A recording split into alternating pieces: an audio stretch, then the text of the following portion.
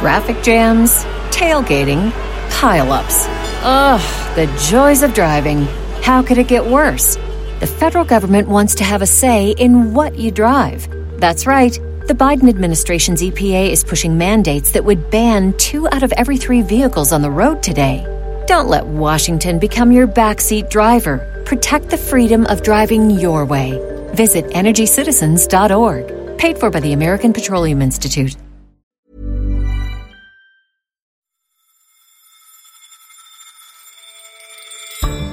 On today's Money Talks, we'll be looking at trade. At its most formal, a crisis at the heart of the World Trade Organization. Countries will start taking enforcement into their own hands, and you'll get all sorts of mini trade wars. And its most informal, the remarkable ingenuity found at the very fringes of society. I went to the biggest and quickest forming refugee camp, and what I found was people in difficult situations will find a way to trade. I'm Patrick Lane, one of the digital editors here at The Economist, and you're listening to Money Talks on Economist Radio.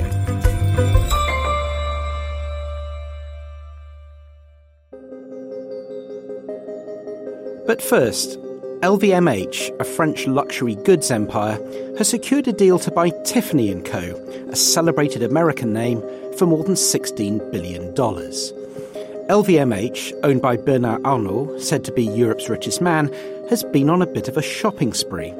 Since 2016, it's already spent more than $12 billion. The acquisition of Tiffany is the largest ever in the luxury goods sector.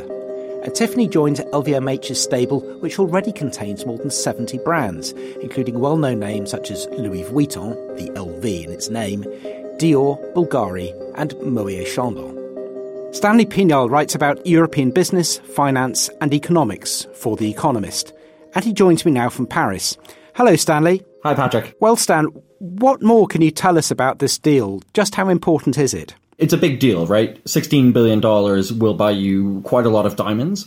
It's not transformative for LVMH. It's an empire, as you pointed out, that's worth over $200 billion. But it's a nice addition. The reaction in the market seems to be, there was a sense of inevitability about it nearly. LVMH is always up for buying things. Tiffany probably needs a new owner, and thus the engagement was arranged, as it were. Let's talk about Tiffany & Co. for a little while, because it hasn't been performing as well as it might have done. One of the criticisms made of it is it's kind of stuck in the past, as if it was still the era of Audrey Hepburn playing Holly Golightly. What would LVMH hope to do to improve its prospects? Yeah, you're right. So Tiffany isn't a basket case by any measure. It's a widely recognized, widely admired brand, but it's a slightly fallen angel. As you say, the brand is maybe a little bit old-fashioned. It's very reliant on the US. And possibly there's a sense that it's a bit behind on things like digital marketing, which is critically important now for luxury brands. So LVMH haven't said much about what they might want to do, but it's not that hard to guess, not least because LVMH bought a kind of similar company, Bulgari, in 2011. So one thing we know that they're not going to do is luxury is not an industry in which you have traditional synergies. So you're not going to start seeing Tiffany's watches being sold in Bulgari shops or Louis Vuitton shops. That kind of thing just doesn't fly in luxury. What we would expect LVMH to do is to get the marketing up to scratch, possibly push it up market a bit. That's what they did with Bulgari. And there's a sense that Tiffany's probably could go a bit more up market, hunt on the same grounds as Cartier, which is a bit posher, and make it a bit edgier. That's kind of what seems to be lacking at Tiffany. It's not badly run, but it lacks that kind of cutting edge that people want when they're buying, significant piece of bling. The last thing is really kind of the most obvious, which is pushing Tiffany's to Asia.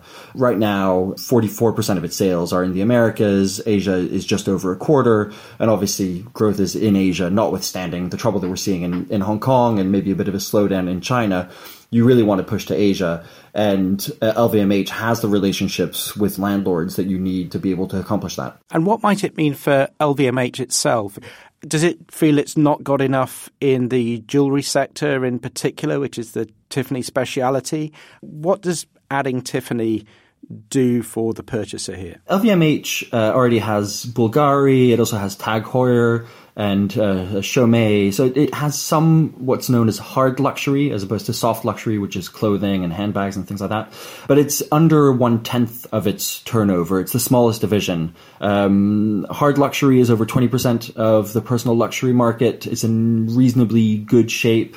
So essentially it rebalances LVMH towards a more balanced division, makes it a bit closer to something like Richemont, which is one of its big rivals, which owns Cartier and Van Cleef & Arpels, which is a hard luxury specialist, and allows it to have a kind of more complete offering for today's billionaire, as it were. This is obviously a very big deal, the biggest ever in the luxury goods sector. LVMH under Arnault has been quite acquisitive.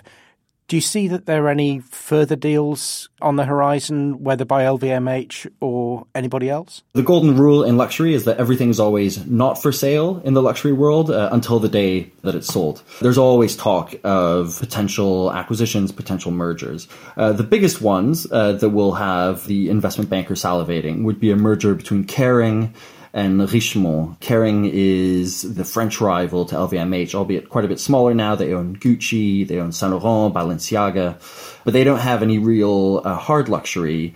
And Richemont owns Cartier, Van Cleef & Arpels, and a few other things. So that would be a potential big deal merger. At some point, people were talking about LVMH buying Richemont, but presumably buying Tiffany's is a replacement for that idea. The other big name which is out there is Chanel. Family-owned, very, very successful, but very discreet company.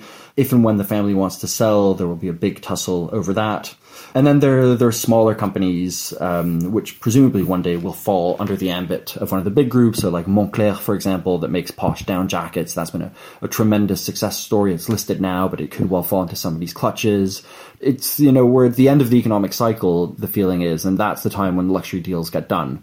Presumably, it's something that the investment bankers are spending a lot of time trying to work up deals in. Good talking to you, Stanley. Thank you very much. Thank you. You can read more about this and all the other stories in the business and finance sections of The Economist. Subscribe at economist.com/radio offer.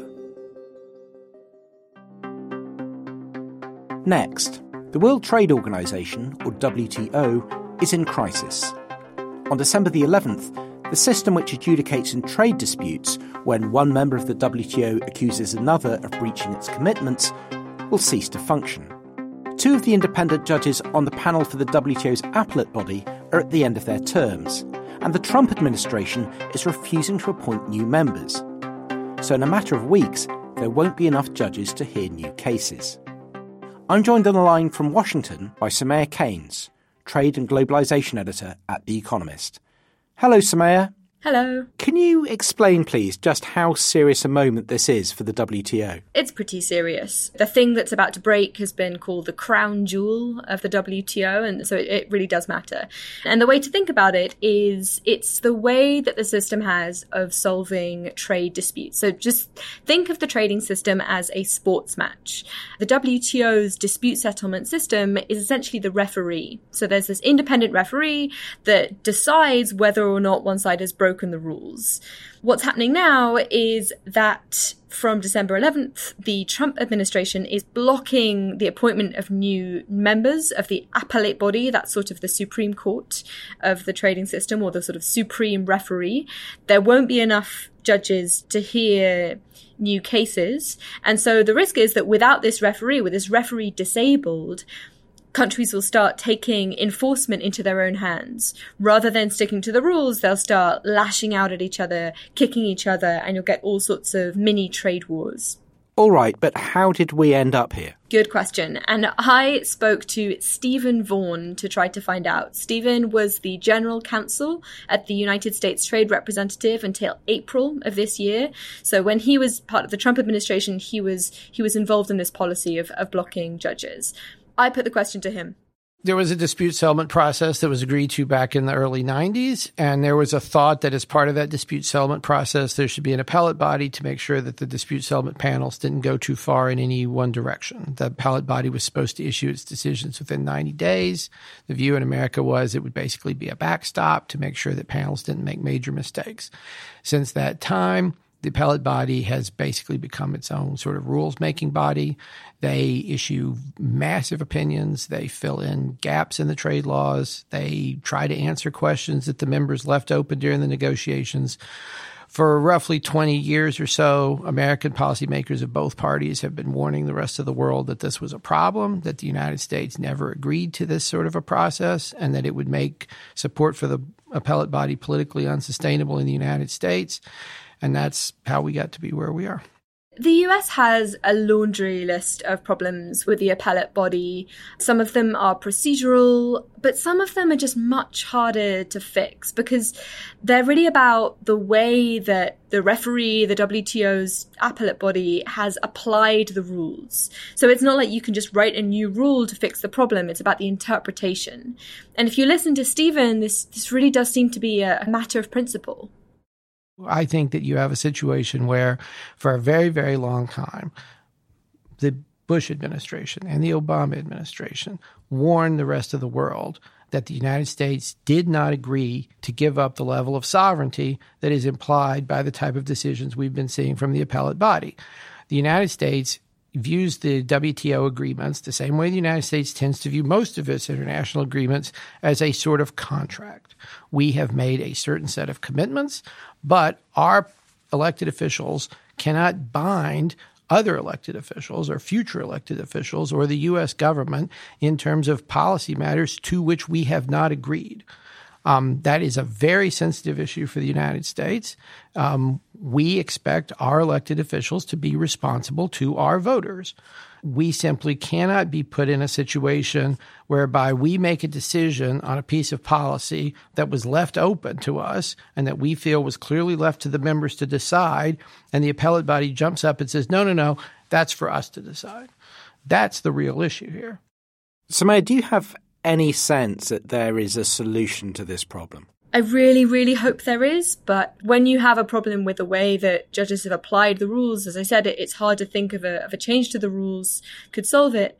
I think Stephen might be exaggerating slightly the similarity between what the Trump administration is doing and what previous US governments had been saying. There had been grumbles in the past, but earlier administrations did see the value of the system. They were not blocking the system altogether.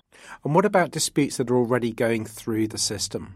Can anything be done about those? This is actually fairly contentious because one of the US complaints is that the appellate body judges are hanging around long after their terms have expired. So the judges would say, well, these cases are so complicated and long, we have to do that if we want to give a reasonable opinion on them. And the US says, no, the rules say you have to answer cases in 90 days.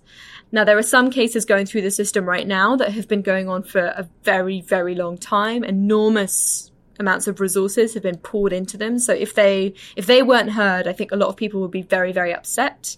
My understanding is that there are a few cases that the appellate body has already started work on, that they will be continued even after the term expires. But there are various cases in the queue, as it were, that they haven't started working on. They won't start working on those cases. And of course, any new cases that come up can be appealed into the void. And therefore, the losing party can sort of stop a decision it doesn't like. Now, given that other countries are still committed to the dispute settlement system and to the maintenance of the appellate body, is there anything that they can do among themselves, bypassing the Americans, to keep the system going? We have seen efforts, for example, from the EU and Canada to try to construct some sort of parallel interim system. They're bringing old judges out of retirement and asking them to settle their disputes. You could get members who promise not to appeal their disputes. Now, that's all okay. You can do that for a while. Obviously, if you're bringing old judges out of retirement, they don't live forever. But none of this solves the question of how you deal with disputes involving the US, one of the system's most important members. And so you can have a sort of temporary patch, but there is still this big question of what it means to have a dispute settlement system that doesn't involve America. And a partial system is never going to replace the one that they had before. Thank you, Soumaya. Thank you.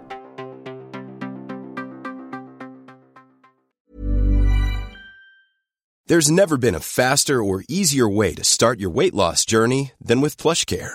PlushCare accepts most insurance plans and gives you online access to board-certified physicians who can prescribe FDA-approved weight loss medications like Wegovy and Zepbound for those who qualify. Take charge of your health and speak with a board-certified physician about a weight loss plan that's right for you. Get started today at plushcare.com/weight loss. That's plushcare.com/weight loss. plushcare.com/weight loss. And finally, in their quest to understand the forces that move markets and decide the fates of millions, economists and policymakers have largely overlooked those who live at the very edges of society. For his book, Extreme Economies, Richard Davies travelled 100,000 miles and interviewed over 500 people. He wanted to find out what those living at the margins can teach us about how economies succeed and fail. Richard is a fellow at the London School of Economics, was economic advisor to the Chancellor of the Exchequer, and chair of the Council of Economic Advisers at the Treasury. Before that, he was economics editor here at The Economist. So, welcome back, Richard. Hi, thanks for having me. Great to see you. Now, in your travels, which take you all the way from South America to Japan, you selected 9 examples of what you call extreme economies. So why did you choose these places? They fall into 3 categories. The first group of 3 are places where it's very surprising that an economy exists at all.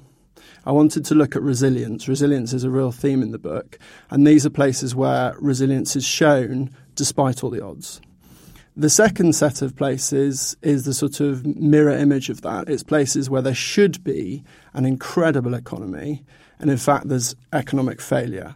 And the third set of places are economies that I think are going to define our future. So they're the most extreme examples of demographic change, of inequality, and of technology. What were the aspects that were most sort of telling to you about just how economies can be resilient and survive in the most inauspicious of soil? I literally went to what I saw as the most extreme example of a disaster zone, the biggest and quickest forming refugee camp and America's biggest prison.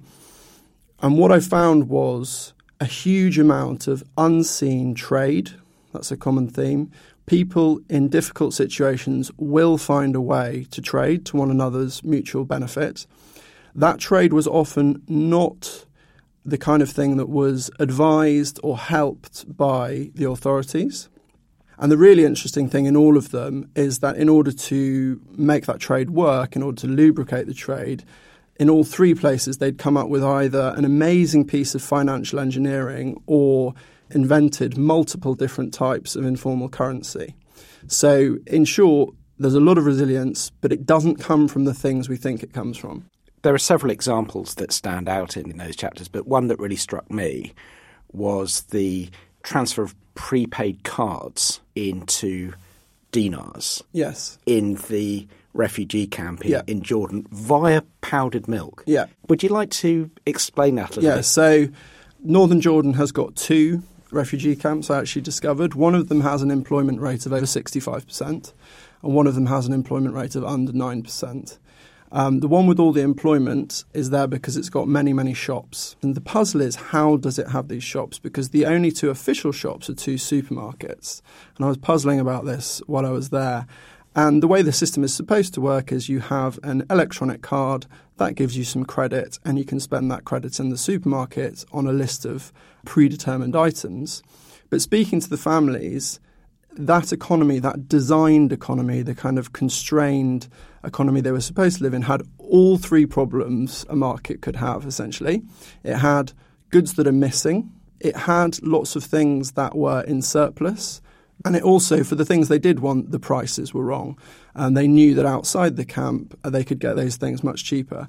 And so what they do, very simply, they go to the supermarket, buy a high-value good, as light as possible, as durable as possible, and it's the key to Zaatari, is this powdered milk. It's actually from New Zealand.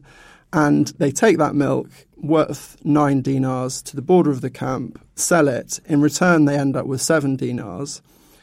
The economy that they are supposed to have is the sort of 9 dinar of constrained credit economy, What they end up with is the 7 dinars a month cash economy, but that gives them complete freedom. And because of that, you have wedding dress shops, pool halls, hundreds of barbers, a complex ecosystem of companies. To what extent do the extreme economies you look at tell us about where the rest of us may be heading? So you looked at places where you've identified that there are trends already well set that actually are going to affect the rest of us. So in terms of the themes in the third section of the book, it's demographic change, it's technology and digitization, and it's inequality. I think the new thing is to pick 3 places where those trends are most acute on the planet and to try to understand what's going on there. And the 3 you picked were, there's one in Japan, Akita in Japan, which is to look at aging, and Tallinn in Estonia because it's about technological change, and Santiago in Chile because of the rise of inequality there. So what did you drag out of those? Broadly, to summarize it, of course, aging is going to be really, really difficult to manage. But in Akita, which is Japan's most aged prefecture, not an hour goes by without you seeing some way that the ages, the young Japanese, are working and adapting and changing their economy. For example, they are starting to cherish aging. I met one man, Ryu Yamamoto, and he has set up an estate agency called R65, and it's a play on R18, i.e. restricted 18, which is something obviously as a teenager you aspire to becoming 18. And this R65 is an example of people aspiring to become 65 as it's a kind of elevated status, actually because of a phenomenon called lonely death. In Japan, it's very difficult sometimes for elderly people to find rental places.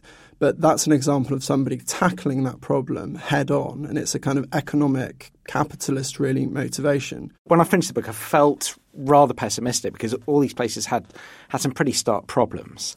So how optimistic do you feel about the future, having been to these extreme places? I ended up feeling both optimistic and pessimistic. I'm pessimistic for the reason of what's going on currently in Santiago. Essentially what's happened is a growth model which has resulted in sky-high inequality. And the worrying thing is that that precise growth model, which combines urbanization with the financialization of the economy and privatization, including of things that we don't really have privatized in the UK, such as the education sector, results in very, very stark inequality. And the reason it's worrying is that I think Santiago is simply further down the path that many other economies, including South Africa, many of our most exciting emerging economies, are following. So that's a key worry. The reason that I'm optimistic, I'll come back to it at the start, is that economists and economics are being really aggressively slammed at the moment. And they're being slammed, I think, often for good reason. And I also think we are talking about the right things. We're talking about demographics. We're talking about inequality. So we don't yet have the right answers. I don't think we yet have the right methodology, but at least we're looking in the right places. Richard, it's been great to talk to you again. Thanks very much for coming in. Thank you for having me. And that's all for this edition of Money Talks. Don't forget to rate us on Apple Podcasts or wherever you listen. And we'd love to hear more from you. Let us know what you think about our podcasts in our survey. Visit economist.com/pod survey. I'm Patrick Lane, in London. This is The Economist.